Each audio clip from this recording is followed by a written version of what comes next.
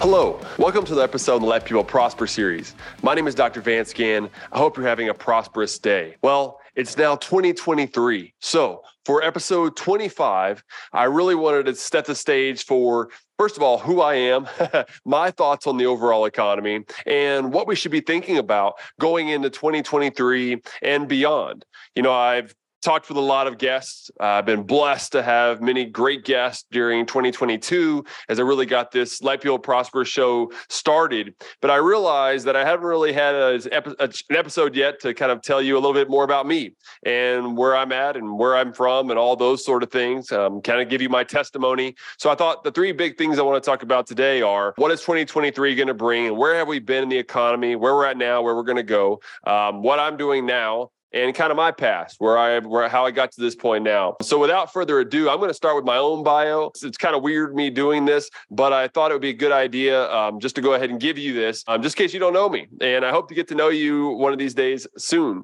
I'm recording this on December 27, 2022, just so you'll know that. But this will be released in January 2nd. So of 2023. I can't believe it's already 2023. So Vance Ginn, me, is an accomplished economist finding free market solutions that let people prosper. He is founder and president of Ginn Economic Consulting, where he provides high-quality research and trusted insights on how to affect change at the federal, state, and local levels. Ginn's experience includes time in public policy, government, and academia. He is chief economist at Pelican Institute for Public Policy and a senior fellow at several think tanks, including Americans for Tax Reform, Texas Public Policy Foundation, and Young Americans for Liberty. I previously served as the associate director for economic policy, quote unquote, the chief economist of the White House's Office of Management and Budget, 2019 to 2020. While there, I advised the OMB's senior staff on economic and fiscal policy matters, which resulted in $4.6 trillion in savings over a decade and the need for a fiscal rule in the president's fiscal year 2021 budget. I'm also the former chief economist at the Texas Public Policy Foundation and policy director for the Alliance for Opportunity campaign, a multi-state poverty relief initiative, where collectively I fought and won many free market reforms to let people prosper during multiple legislative sessions. I've taught many economic courses at institutions of higher education, including Sam Houston State University and Texas Tech University, where I won a teaching award, guns up.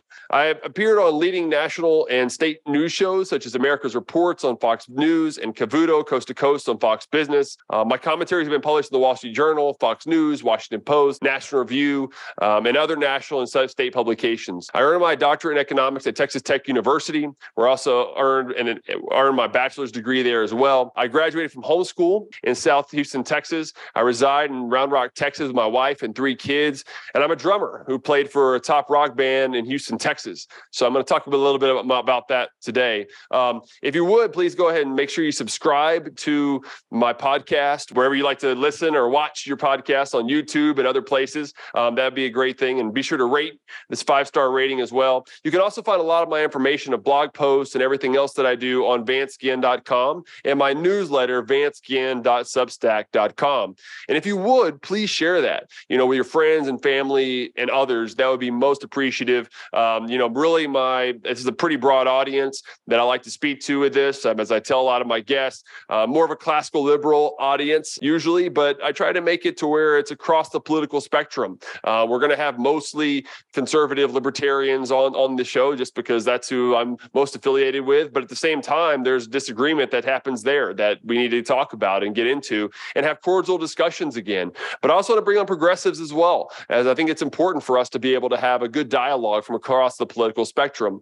It's so much that's going on in our day-to-day lives that it's important for us to be able to talk to one another and make sure that we are engaged with others that are around us in a cordial way and an educated way and in a happy warrior way. That's really who I am. If you know me, I'm a happy warrior. I'm fighting for liberty, free markets, pro-growth policies each and every day that I think are so important. So with all of that, I really want to make sure that we have some good time here to talk about what's going on in the economy. As an economist, that's what I most often talk about. I think my kind of specialties are in fiscal policy. When you're thinking about spending limits and fiscal rules, I would work a lot on conservative budgets, responsible budgets, spending limits based on population growth and inflation, things of that nature, but also tax reform, trying to eliminate taxes as much as possible, getting away from personal income taxes, trying to get more towards sales taxes, consumption-based taxes, but also poverty relief initiatives. What's the thing that's really going to get people back into the workforce, to have long-term self-sufficiency,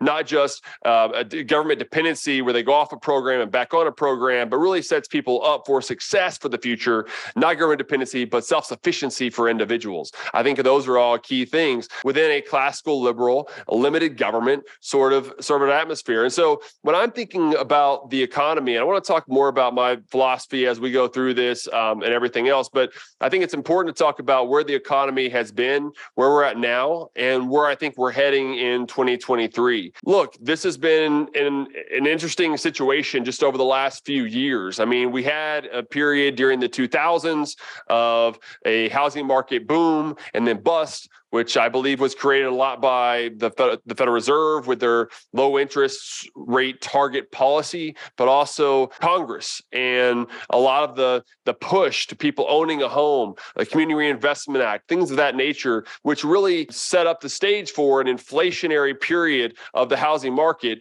and with too much demand compared to the supply that was out there. And eventually it was going to bust. And we saw the bust during the Great Recession is what it's called now. But it was really a period that we've got to make sure we look at the boom to be able to understand the bust.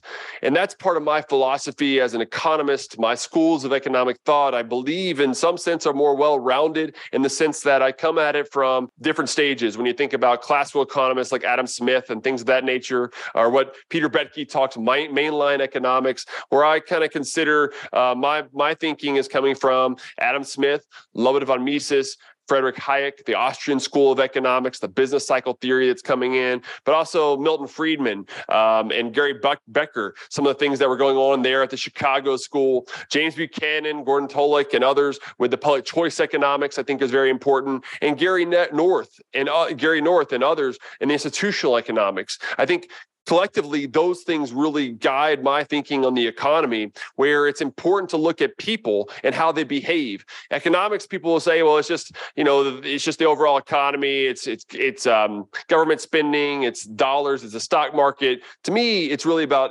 individuals. The way that I define economics is the study of human action and interaction to satisfy our desires within institutions, given scarce resources, right? It's really about individuals and how we're coming together in order to satisfy our desires each and every day. And so we've got to be able to study those things and see how people behave. And so if you don't understand the boom part, you can't really understand the bust and what to do about it.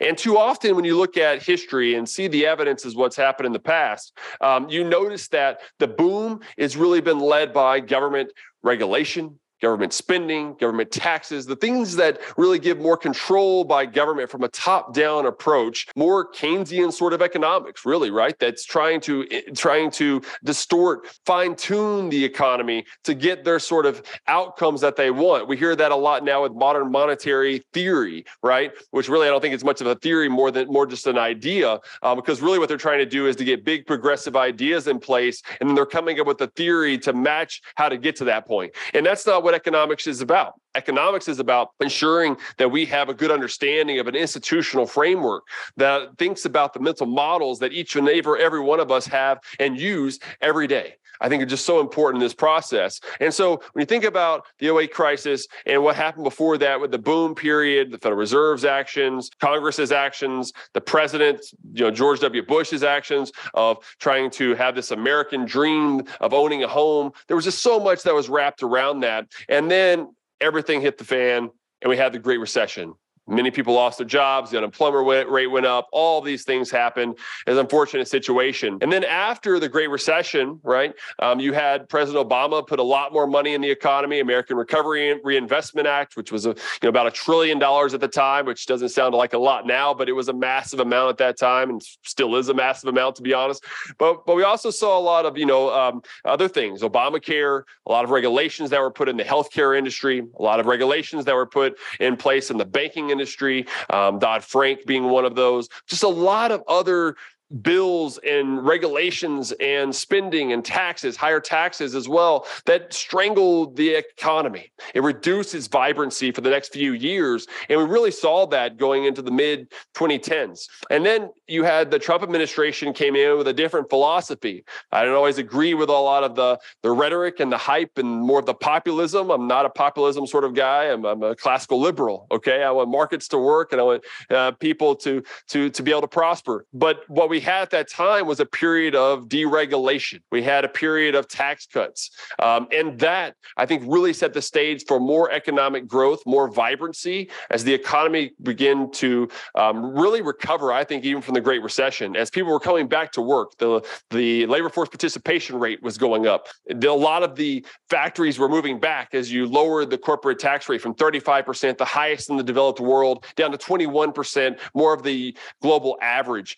So that made us more competitive in a global playing field. One of the things that I think are so important that oftentimes people miss when they talk about things like China and the trade deficit and others, they'll point the finger at other countries when really they've got three other fingers that are pointing back at them, at the United States. So we need to get our own act in order. When that consider regulations that need to be cut, taxes that need to be cut, spending that needs to be cut to make sure that we have a competitive advantage over every country. We're a very comparative advantage, meaning that we can produce things. We're very productive, but it's cheaper in a lot of other places. And a big reason is that is because of all the government forces and government actions that are put in place, like higher and higher minimum wage. Those sort of things reduce our competitive nature over time. And so, during that period, there was a lot of growth. I mean, I was there in the Trump White House, like I said earlier, from June 2019 to May of 2020. So I saw a period of economic expansion, job creation. I remember at a lot of our meetings at OMB, I would always give out what was going on in the jobs report each month, and things were looking good, right? Helped write the president's last budget for fiscal year 2021, where we found that $4.6 trillion in savings, added in a fiscal rule, really saying that we need to really constrain what government spending can do, just like states have. The federal government needs that as well. That really allows for consistency, something to be able to see for the future. But you also had a period where, all those good things were going on, lowest poverty rate on record in 2019, highest real median household income adjusted for inflation on record. I mean, these were extraordinary things that were happening. Truth be told, I think we should have done a better job of spending and having messaging out there of not spending as much as the deficit continued to go up. Even under Republicans, right? This is a Republican and Democrat problem of too much spending over time, and that needs to really get under control. But those were some big things that were going on at the time. And then COVID hit, right? Just a huge situation that changed our lives in many ways, but also changed the economy. Many people have dropped out of the labor force since then. There's estimated to be about 3.5 million people that are out of the labor force now that were in there then. If you considered what the trend was going to be over time and some other factors that were there. There was a lot of spending that went in place. We had the CARES Act, the Family First Act that was before that under the Trump administration. You had a lot of handouts that were put out there, all these rebate checks that were sent, the stimulus checks, quote unquote, stimulus checks that were sent out. And then there was another one right before the end of the Trump administration in December of 2020. That was another big bill that was out there. Just massive amount of spending, massive deficits. The deficit went above $3 trillion. And then you had the Biden administration come in and just took all that and put it on steroids. The American Rescue Plan Acts and all this money out there, $2 trillion worth of money, with added the national debt, and more checks were being sent out again and everything else. You had the Inflation Reduction Act over the last couple of years. You had an Infrastructure Act that was put in place. You had the CHIPS Act, which was another manipulation of the markets. And you had one thing after another where the government has infiltrated the economy even more. And I say infiltrated because I really think that's the case. I think it's one reason why we're seeing people not wanting to go back to work.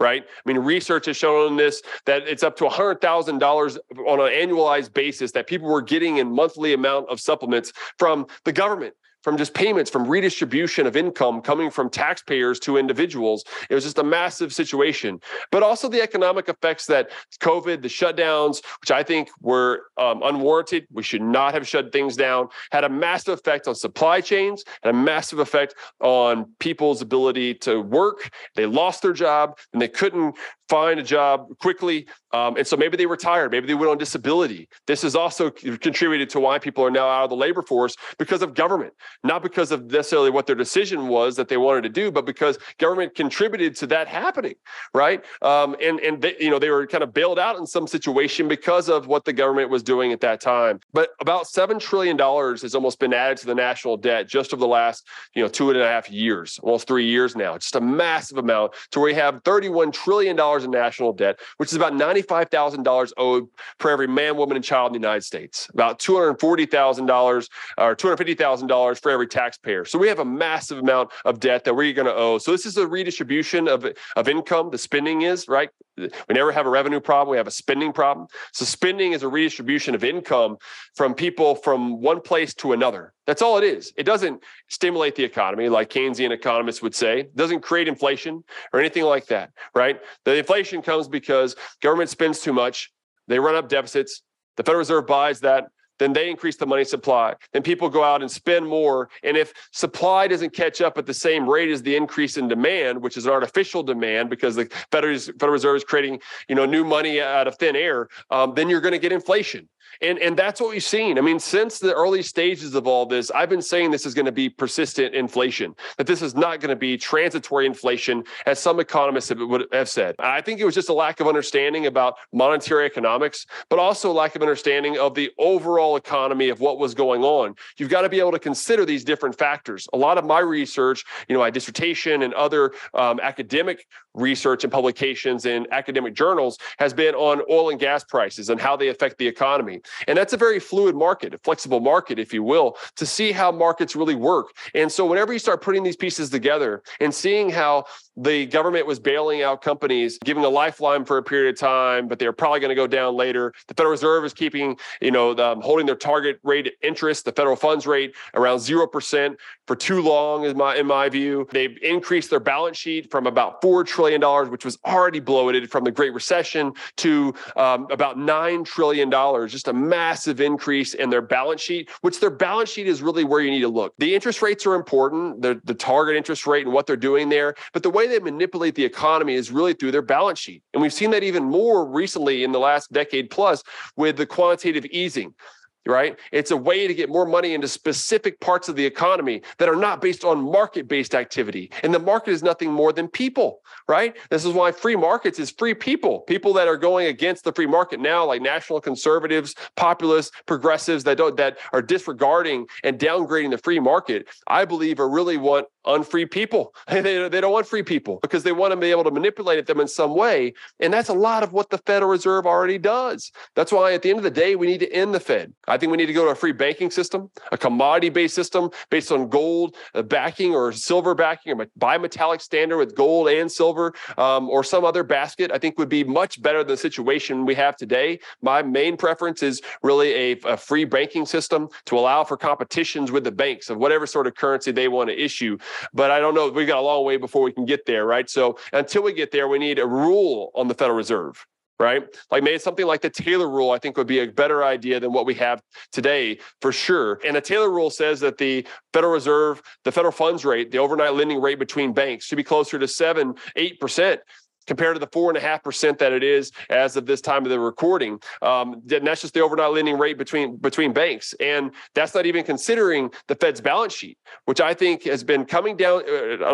I know it's been coming down. It's down about a little over 4% from its highs back in May of 2022 as of December of 2022. But I think they need to be more aggressive. That's only 4% after it increased dramatically. It went up by 100% over a short period of time. We've really got to start bringing that money back out of the system, allow for markets to correct. And unfortunately, that's going to create a larger recession. I believe we're in a recession now. The second quarter and the first quarter, second quarter, and third quarter of 2022, if you look at those, the first and second quarter were negative, right? Meaning declining economic output. With 2 consecutive quarters of declining real economic output means inflation adjusted, the size of the economy has contracted for 2 consecutive quarters. Every time that's happened since 1950, it's been counted as a recession by the National Bureau of Economic Research, sorry. And so I believe that this is again a recession. It may not have hit the down, it's not as steep as what we might have seen in other past times, but I believe we're in a recession now. You also have the situation where the third quarter showed 3.2% growth at the third estimate. But if you excluded the net exports, which was driven really by natural gas exports to Europe, which are in a world of hurt because of their bad green energy policies, right? We've been sitting, and you had the Russia-Ukraine war, that fiasco that's going on over there with Russia, and how much money we're sending over there as well. That's a whole other issue. But I think when you look at the amount of natural gas exports, you exclude all that, which may go back to some sort of equilibrium later. The net exports, if you take the total 3.2% growth, subtract out net exports, we would have had growth of only 0.3%. 0.3%. Okay. If you looked at inflation was only about 4% in the third quarter, as it's measured by the GDP implicit price index. Had that measure been the same rate of inflation as first quarter and second quarter of about 7-8%, we would have also had negative or declining real economic output again. So I think we're still in a recession. The labor market has been a lagging indicator quite a bit, right? As the establishment report by the Bureau of Labor Statistics continue to show more than 200,000 jobs grown, increased on net per month, which seems kind of robust, quote unquote robust. But if you look at the household survey, which can tell you some of the indications on whenever things are going to go down or go up faster, tells you more of those. That's been declining now on net job losses for 4 out of the last 8 months. And so I think that's a better indication of what's going on. Inflation around 7% at the end of 2022, going into 2023. I think it's still going to remain elevated, well above the Fed's 2% target. Even if you look at the personal consumption expenditures of around 6%, still 3 times that rate. And I think we need to see some deflation. We don't just need disinflation, we need deflation to increase our purchasing power. And so that in 2023, what I really see is that there's going to be a lot more corrections in the economy. The recession is going to be even deeper than what we thought, and it's going to, or what many thought, I think is going to happen anyway, and it's happening now, but it's also going to be longer because we have a lot more corrections to happen from the unwarranted, inappropriate policies of the Biden administration's overregulation, Congress's overspending, and now overtaxing as they raise taxes as well, and also the Federal Reserve's overprinting of money. Those 3 things have really led to a substantial decline in our economic way of doing things and the economic ability to prosper.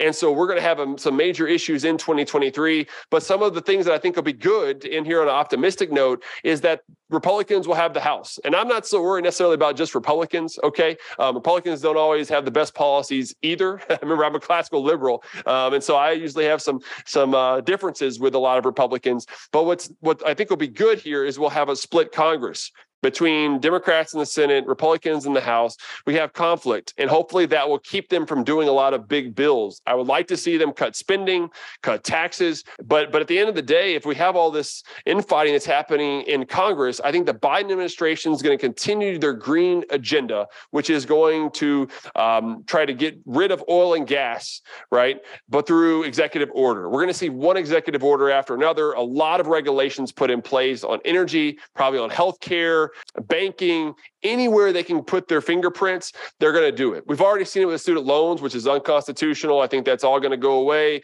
by trying to make it forgiven. Nothing is free, right? One of my favorite economists, if not my favorite economist, Milton Friedman, said nothing is free, right? And there isn't anything free. There's always a cost, and we're going to see that really hit the hay. And so one thing after another is going to happen over this next year. But the thing that I think we need to focus on is trying to remain optimistic. Get your own house in order. right?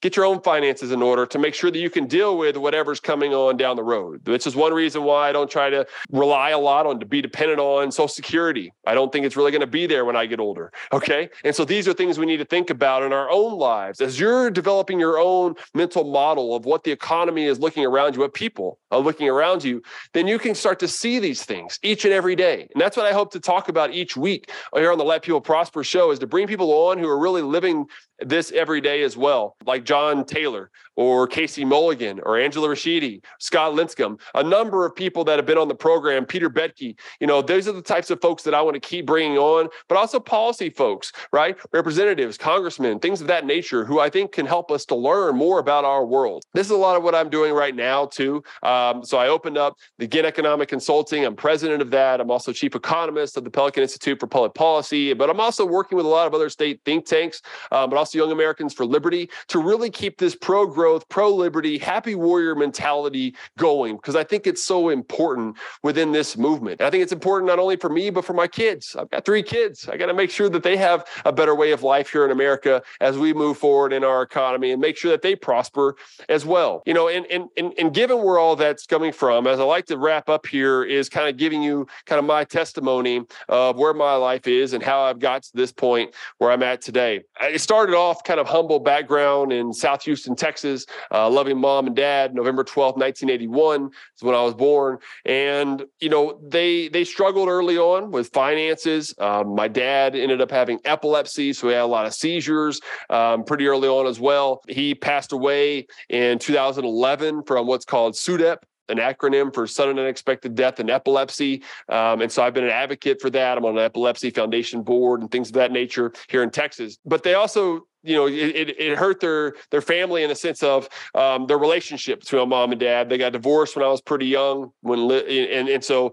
during that period of time, it was kind of back and forth. But it was also a growing stage for my mom, being a single mom, working a lot of hours, the amount of hard work that was put in place and everything else to get through that period for my sister and I. But I also went to a small private school where my mom worked from kindergarten to 2nd grade, had the opportunity. I went to a public school from 3rd grade to 6th grade, lived with my grandparents for a couple of years as they helped me out through some tough times that were going on at the house. And then from 7th grade through 12th grade, I went to homeschool through a Becca video homeschool, got some great experience there as well. And so during these institutional mental models, these institutional changes, you can already see a lot of things. Dad having epilepsy, seeing a lot of seizures, low income family overall growing up, already 3 different systems of schooling that best met my needs. But then around 16, I started playing drums. I was in a hard rock band called Syndrome in Houston, played a lot of shows there, had a great time doing that, but also kind of started heading in a wrong direction. Wasn't living,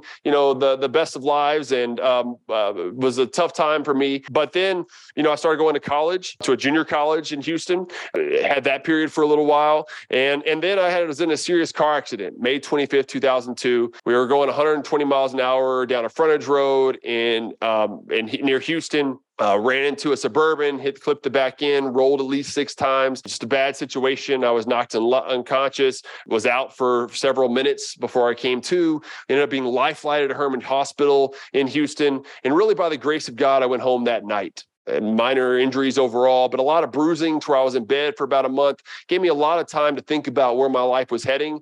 And I really believe that, not only think, but pray about it a lot. And I really believe that God set me up to let people prosper, right? Is where all this kind of came to fruition here. And I went to study economics. I really felt like it was told a lot about the way the world works in a way that made sense to me, but also as a tool to help other people in the process. And that's why I went to become a first-generation college student, or at least finished college, as my dad didn't finish. And so I did that at Texas Tech University, double major in economics and accounting, double minor in political science and mathematics, and then decided to get a PhD in economics there at Texas Tech as well. Wrote a number of papers, taught at Sam Houston State University, taught at Texas Tech University, and then I went to work at the Texas Public Policy Foundation, had a great time there, working on a lot of big policies, working with some great folks in Texas, and continue to do that to a lot of extent. But then had the opportunity to work in the White House. I can't believe that. Coming from where I came from, right? Having to work in the White House was truly remarkable. Never thought that in my wildest dreams, especially at this age and everything else. Extraordinary experience, highs and lows, but it was a great experience overall. And coming back to Texas Public Policy Foundation after that, being chief economist, working on some big items and poverty relief and conservative Texas budget and all of that were really important to me. And then, with my mom passing away early in 2022 from end-stage liver disease, and having another baby at the same time, there's a lot of different things that were going on. And it's kind of this next stage where I think it's the next stage to let people prosper, to continue to build and make sure that we're improving things over time. And I believe I'm doing that. I believe I'm continuing to do that. And that's what I feel like God has in store for me. And so as we're studying the economy, as we're studying how people behave and interact with one another, it's important to really understand that we are all in this together in some capacity. And individuals acting in their own best interest and having the amount of liberty that they do in a free enterprise system, free market capitalism is the best path to prosperity, right? I'll keep saying that over and over again. As Larry Kudlow used to say on his show a lot, still does sometimes. But I think this is so important for us as people people created by God to flourish, right? And to be fruitful. And I think why other than that would God create us than to be fruitful and flourish on this earth that he created? And so I'm just thankful for you for listening and continue to listen. We've got a big 2023 coming up as I'm going to relaunch a lot of the episodes we've done in the past, but also build on that each week as we move forward, as we've got a lot to study throughout the process. So again, thank you for listening. Please reach out anytime and let people prosper.